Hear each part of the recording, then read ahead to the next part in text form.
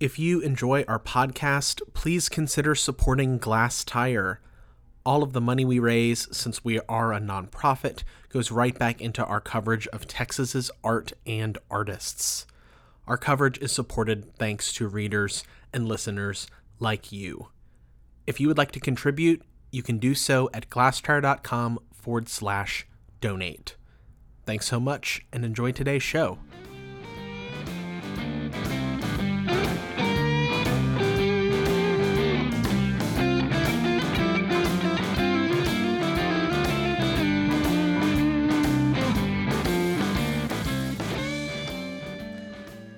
Hello and welcome to Art Dirt.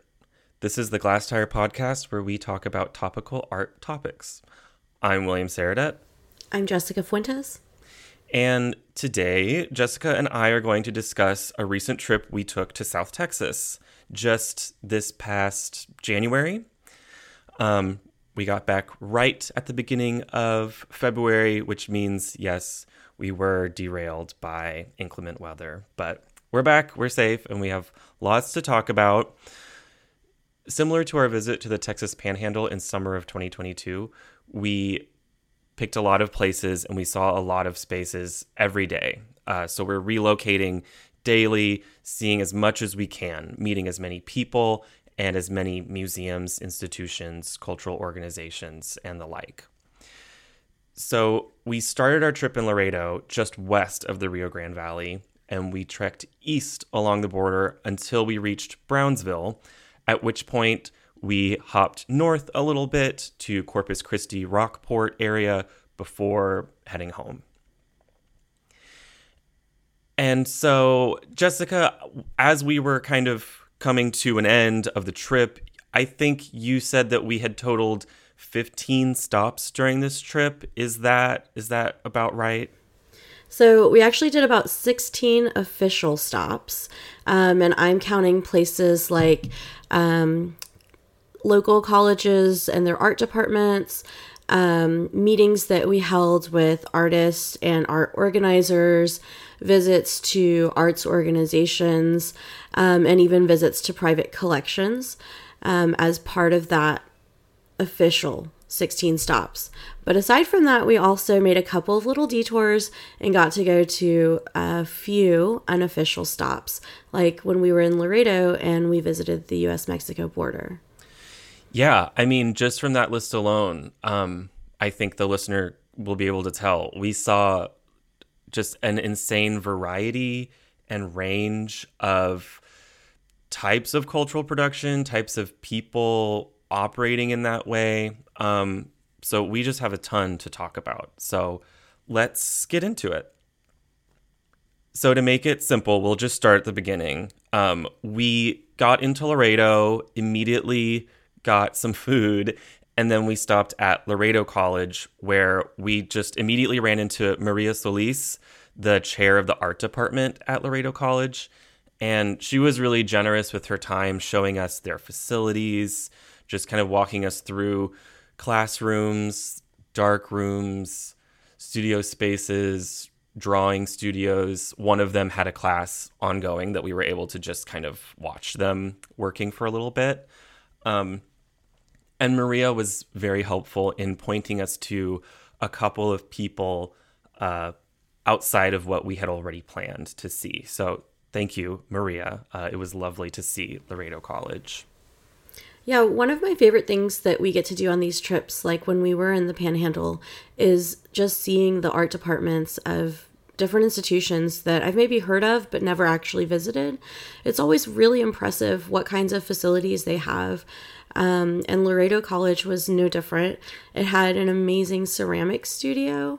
As someone who is not a ceramicist, it still came off as very impressive, the range of kilns that they had and the type of work that students were doing. Maria was pretty intent on discussing how Laredo College, being kind of a smaller school, it doesn't grant fine art degrees.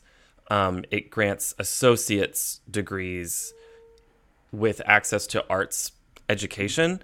But even with that in mind, Maria was kind of intent on describing the school as being able to meet the needs of the students kind of in a different way than if they were competing at a larger institution for resources and, professors' time and space.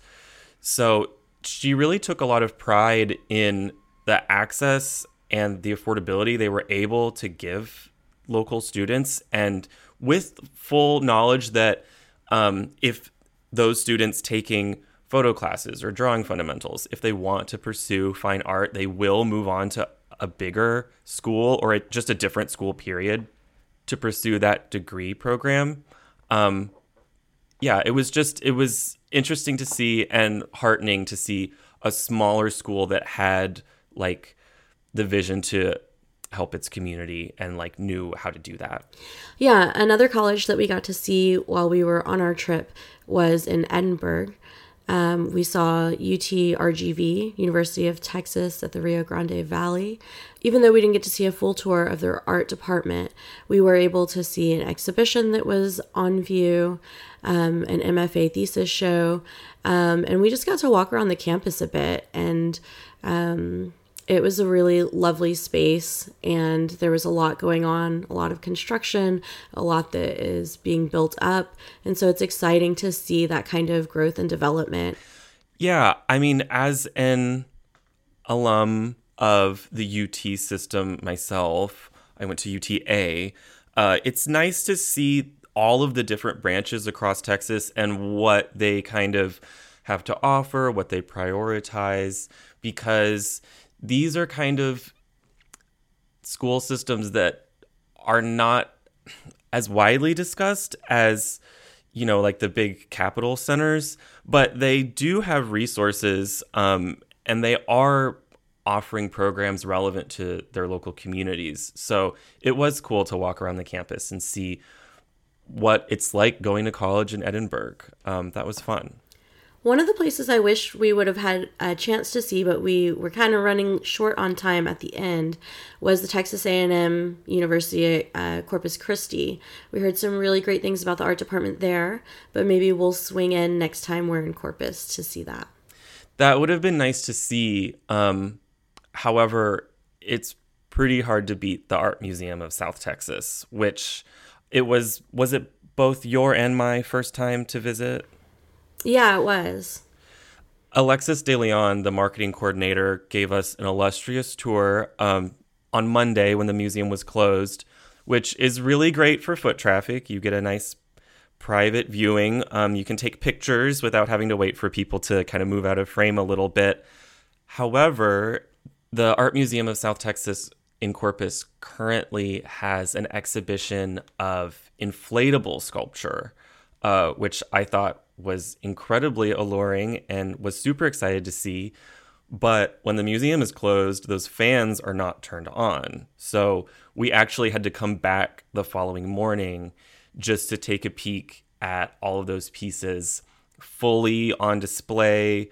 And we were warned by by Alexis that they're quite loud. So just if you have sensory sensitivities, be prepared, because those fans have to be on in order for the piece to be fully activated. Yeah, and it was definitely a highlight of the trip to see that exhibition. In fact, it made it to our top 5 when we came back. So it was nice to be able to highlight that great show after just seeing it. One thing that surprised me about the Art Museum of South Texas was just how close it was to the water. Having been born on Galveston Island and visiting the island often, I'm just so used to the giant seawall and all of the sand that stands between the city and the ocean. But to see the art museum literally right on the cusp of the bay, with the water right below, was really surprising. But it was great to see the newer building that has recently been built alongside the original Philip Johnson building. The Art Museum of South Texas, colloquially in town, they kind of call it the Art Museum, which is a little bit shorter to say. But for the full context of this discussion, I want to make sure everyone knows what we're talking about. So at the Art Museum of South Texas, You're right, Jessica. The weather is you can't ignore it. It's right there at the edge of the museum. And also, we learned from Alexis during our tour, the interior terraces of the museum were actually originally intended to house plants, which I imagine would look really beautiful in that space. But you informed me immediately, Jessica, you can't do that in museums. You can't have live plants. It's a big no-no. When I was working in museums, you couldn't even bring in a small potted cactus to your desk because plants have bugs. It's amazing to me how much has changed in how we think about museums and how museums have been designed over time, because that building was specifically designed to have plants in these terraces and these beautiful sunlights above them. But nowadays, that would definitely not be part of the conception and the design of the building. The elements of light and water throughout the museum and outside of it, it's really a central experience that is kind of impossible to describe and give it full credit. You just have to go see it. Highly recommend. So I think roughly relative to the kind of size or mass of the Art Museum of South Texas, on our list would be the International Museum of Art and Science in McAllen. Would you agree with that, Jessica? Yeah, I think that's a fair statement. Anastasia Perez, the Marketing and Development Coordinator for IMAS in McAllen, gave us a tour there, and equally lovely time. We had a great time seeing their, again, older part of the building and the newer addition to the building. Jessica, you were interested in talking to Anastasia about how the museum merges those two arms of programming, art and science. Yeah, I think especially in North Texas, we see a lot of purely art museums, or maybe if you see a combination museum, it's like a science and history museum. I'm really interested in how institutions merge these two types of subjects that aren't traditionally thought of as belonging together, but that we as artists know that there are so many similarities between art and science. Even just the processes, like the artistic creative process and the scientific method, are both very much about experimentation, trial and error, to even sometimes the end products and the way that things are documented and created. As a photographer, a lot of science also relies on photography, whether it's micro photography or even the newest camera that was developed for documenting outer space, the web camera. Those are things that I see a lot of connectivity between art and science. And so, yeah, I'm really interested in investigating that further. And it was great to kind of talk to Anastasia about how the museum approaches those things. I was also really interested to learn that the IMAS is a Smithsonian affiliate. I know that Texas does have a few Smithsonian affiliates out there, but I hadn't been aware of that before. So I think that also really raises the bar on the kinds of exhibitions that they can have come through, because they can tap into that network of Smithsonian institution organizations. Right. Like in some cases, as Anastasia was telling us, they're actually having a dialogue with the Smithsonian when the exhibition is being constructed to make sure that it fits their space appropriately. There, we saw a couple of custom created graphics and presentation fixtures that augmented the exhibition when it traveled from the Smithsonian to McAllen. And that was just something I hadn't quite considered before, that even as far down in South Texas, there's people there that are communicating with the Smithsonian to make sure that the programming, it doesn't just come in a box and then they have to figure out how to put it on the walls. They're actually collaborating. And I thought that was really cool. So the Art Museum of South Texas and the International Museum of Art and Science in McAllen both have original structures that were added onto. And in Rockport, they recently finished building a whole brand new campus. It is like a campus. It's 2 buildings, the new main exhibition space for the Rockport Center for the Arts, and then on the same campus there is the ROCC, the ROCC, and that is a conference center for Rockport.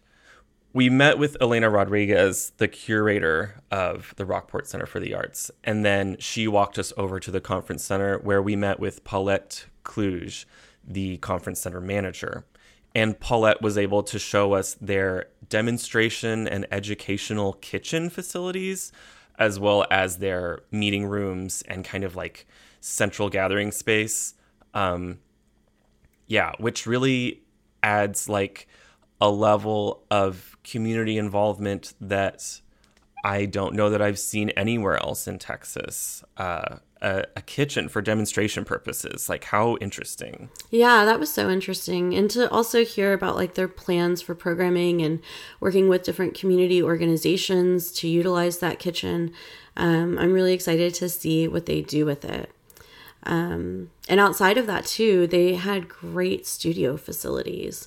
So there were facilities inside the building for all kinds of, workshops and just very flexible workspaces, but also a great ceramic studio that members can pay an additional monthly fee, something very small, like $20 or $30 a month, to have access to this full ceramic studio.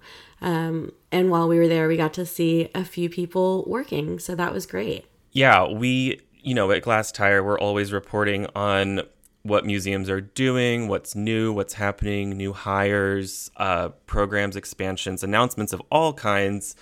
And so we've been hearing a lot about the RCA, the upcoming new RCA building, for a while. And it was really rewarding to get to see them show us, in their own words, like, this is what we can now offer this community, and this is the promise that we can make good on, finally, now that it's done.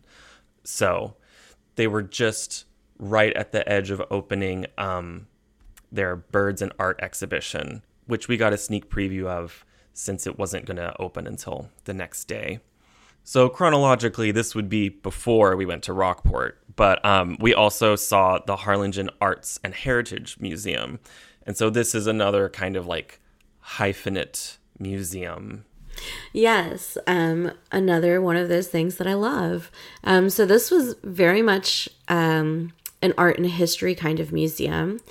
When we visited, there was an exhibition of quilts, which were lovely, and they all spoke to Shakespearean plays, which was a little unexpected, but it was great to see. And there were some really creative and different kinds of techniques that we saw on these various quilts. And that was technically like an international exhibition. Those fabric works had been brought in from, I want to say, like the UK, the US, all over. Yeah, that was really impressive.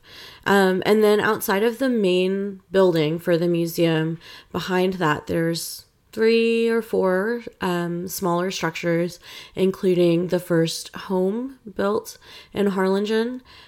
So when you walk in, it's like visiting a heritage site and being able to see furniture and household items and clothing from the time in which it was built.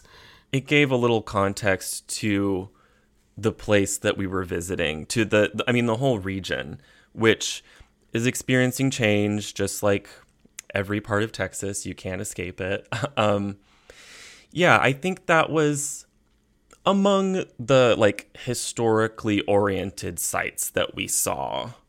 By nature of the region, some of the places we visited just were going to be old. Not everything is brand new, right? Similarly, when we were in Laredo at the beginning of our trip, we got a tour of Casa Ortiz, which is also an older structure, and we got to learn a little about its history. So Casa Ortiz is a historic site, but currently it is the home of the Laredo Cultural District. and they hold events there and exhibitions. And so we got to see some works by Laredo College students, and we had a lovely tour by Julio Mendez, who is a volunteer for the Cultural District. Casa Ortiz was cool for a number of reasons. One of them was that it's elevated from the riverbank. So when you go through the galleries, past like the former domestic spaces, into the courtyard and up against the fence, you can see literally across the border to Mexico, and immediately below your feet, when you're kind of staring to the Mexico side, you can see these long slopes that descended down from the courtyard basically to the riverbank. And Julio told us that that was for horses to be able to travel up and down when the original landowners had built the structure. There's beautiful orange trees all along the property as well. It's really beautiful. It's, of course, been kind of like butted up against over time as everything has been developed. So you can't quite go down to the river and just hang out. But I mean, I don't know. It really took me to a time and an era that I've never experienced before. I didn't even necessarily really know that it was in my own state per se. So yeah, really, really a beautiful, beautiful space. Not far from Casa Ortiz is the Laredo Center for the Arts. Executive Director Rosie Santos was kind enough to give us a tour. Also, this was off open hours, so thank you for taking the time to open the doors for us, Rosie. And yeah, that building has its own history. It was originally, I want to say, a library for the city. It had been a government building in the past, and currently it remains as such. It's just serving the arts. Normally, they would have an exhibition on view, but they were doing like their annual theatrical production. So there wasn't an exhibition to see, but we were able to talk to Rosie about programs and how she manages the annual calendar. Rosie took us upstairs and showed us their stunning, beautiful, naturally lit upstairs exhibition space. Just tons of really tall windows. You can oversee, a couple of corners of downtown from where you are up in that space, as well as their gift shop, which features shirts that they produce for every exhibition, I believe she said. Yeah, that was really impressive. And we also got to see some of the catalogs from past exhibitions. And I believe that in their gift shop, they sell some works by regional artists, some jewelry pieces and things like that. Maybe let's talk about collectors next, because we talked about museums and art spaces, and collectors are that pathway sometimes between artists and these larger institutions. So we didn't speak with a lot of collectors, but we did in Harlingen get to speak with Bill and Sue DeBrook, who are longtime residents of the city and who are very invested in both the city and the art scene. Bill DeBrook is a businessman who owns many buildings in Harlingen, and we learned about him actually through some artists first in McAllen who were talking about renting spaces from him in the near future. So that's how we first learned about him. And then when we got to Harlingen, we got to visit with him and his wife and see one of the spaces that they own. Yeah, so as you can imagine, on a trip like this, when we're relocating every day, we're meeting at least 3 or 4 people a day and making appointments with them. There's just a whole lot of texting going on. We actually ran into Bill DeBrook at the Harlingen Art Walk, and we confirmed that we would have breakfast the next day.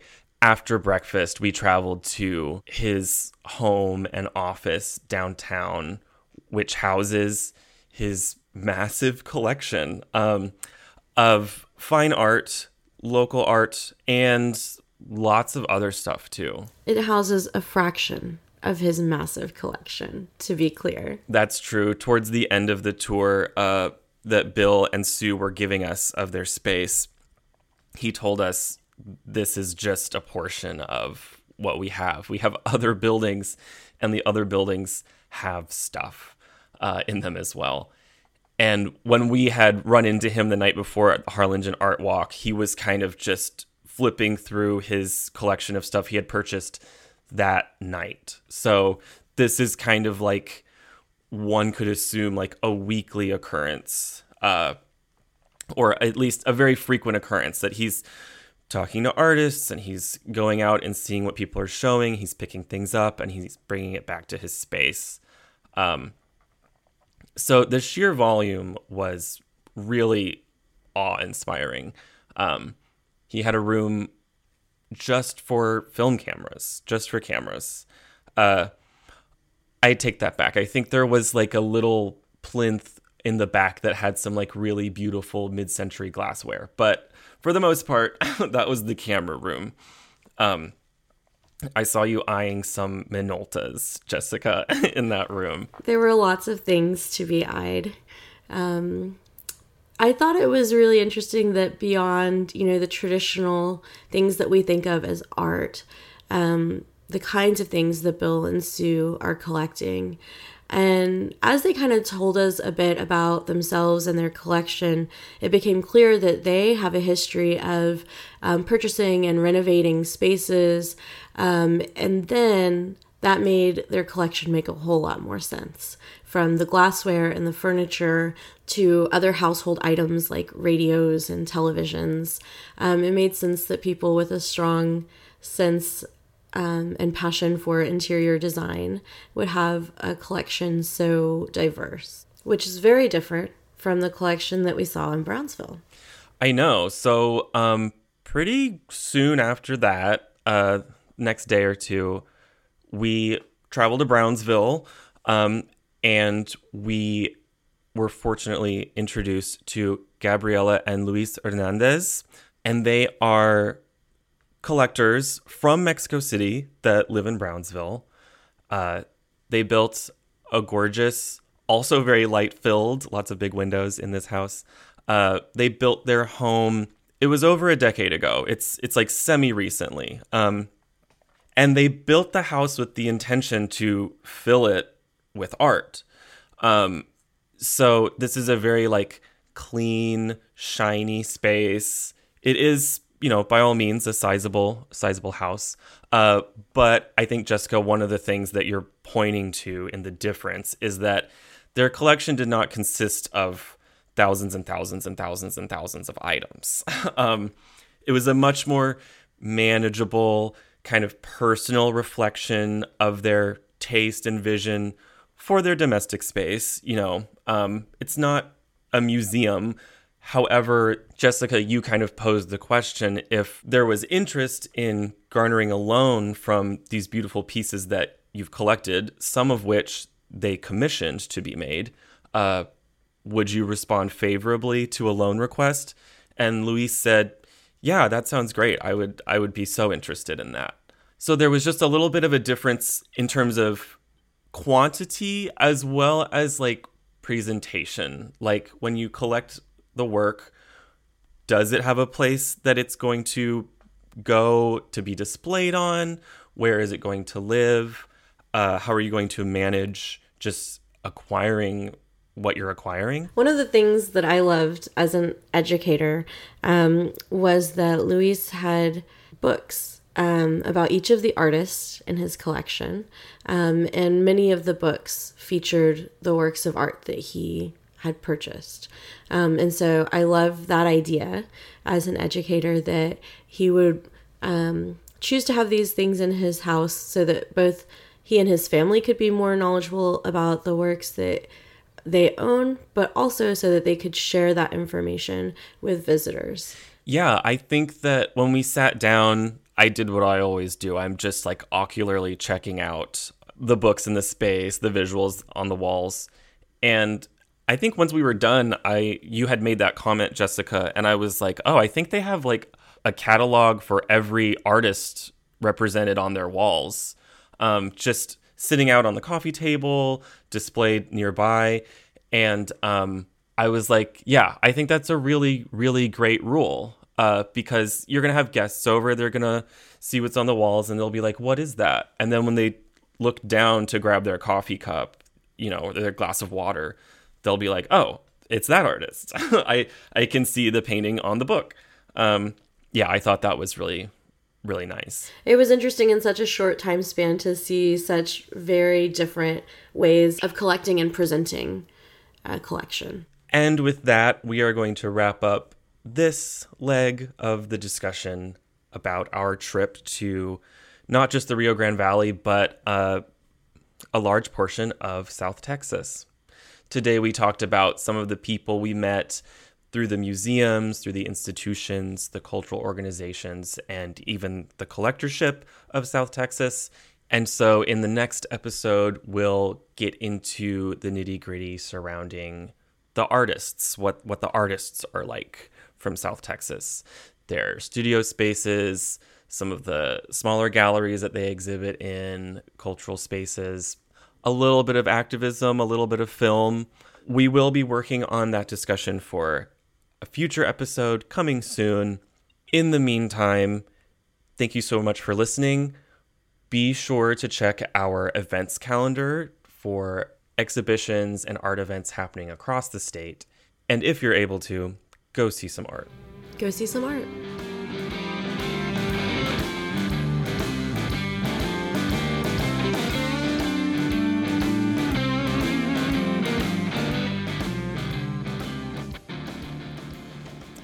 This podcast was recorded by Glass Tire and edited by William Saradet. Copyright Glass Tire 2023.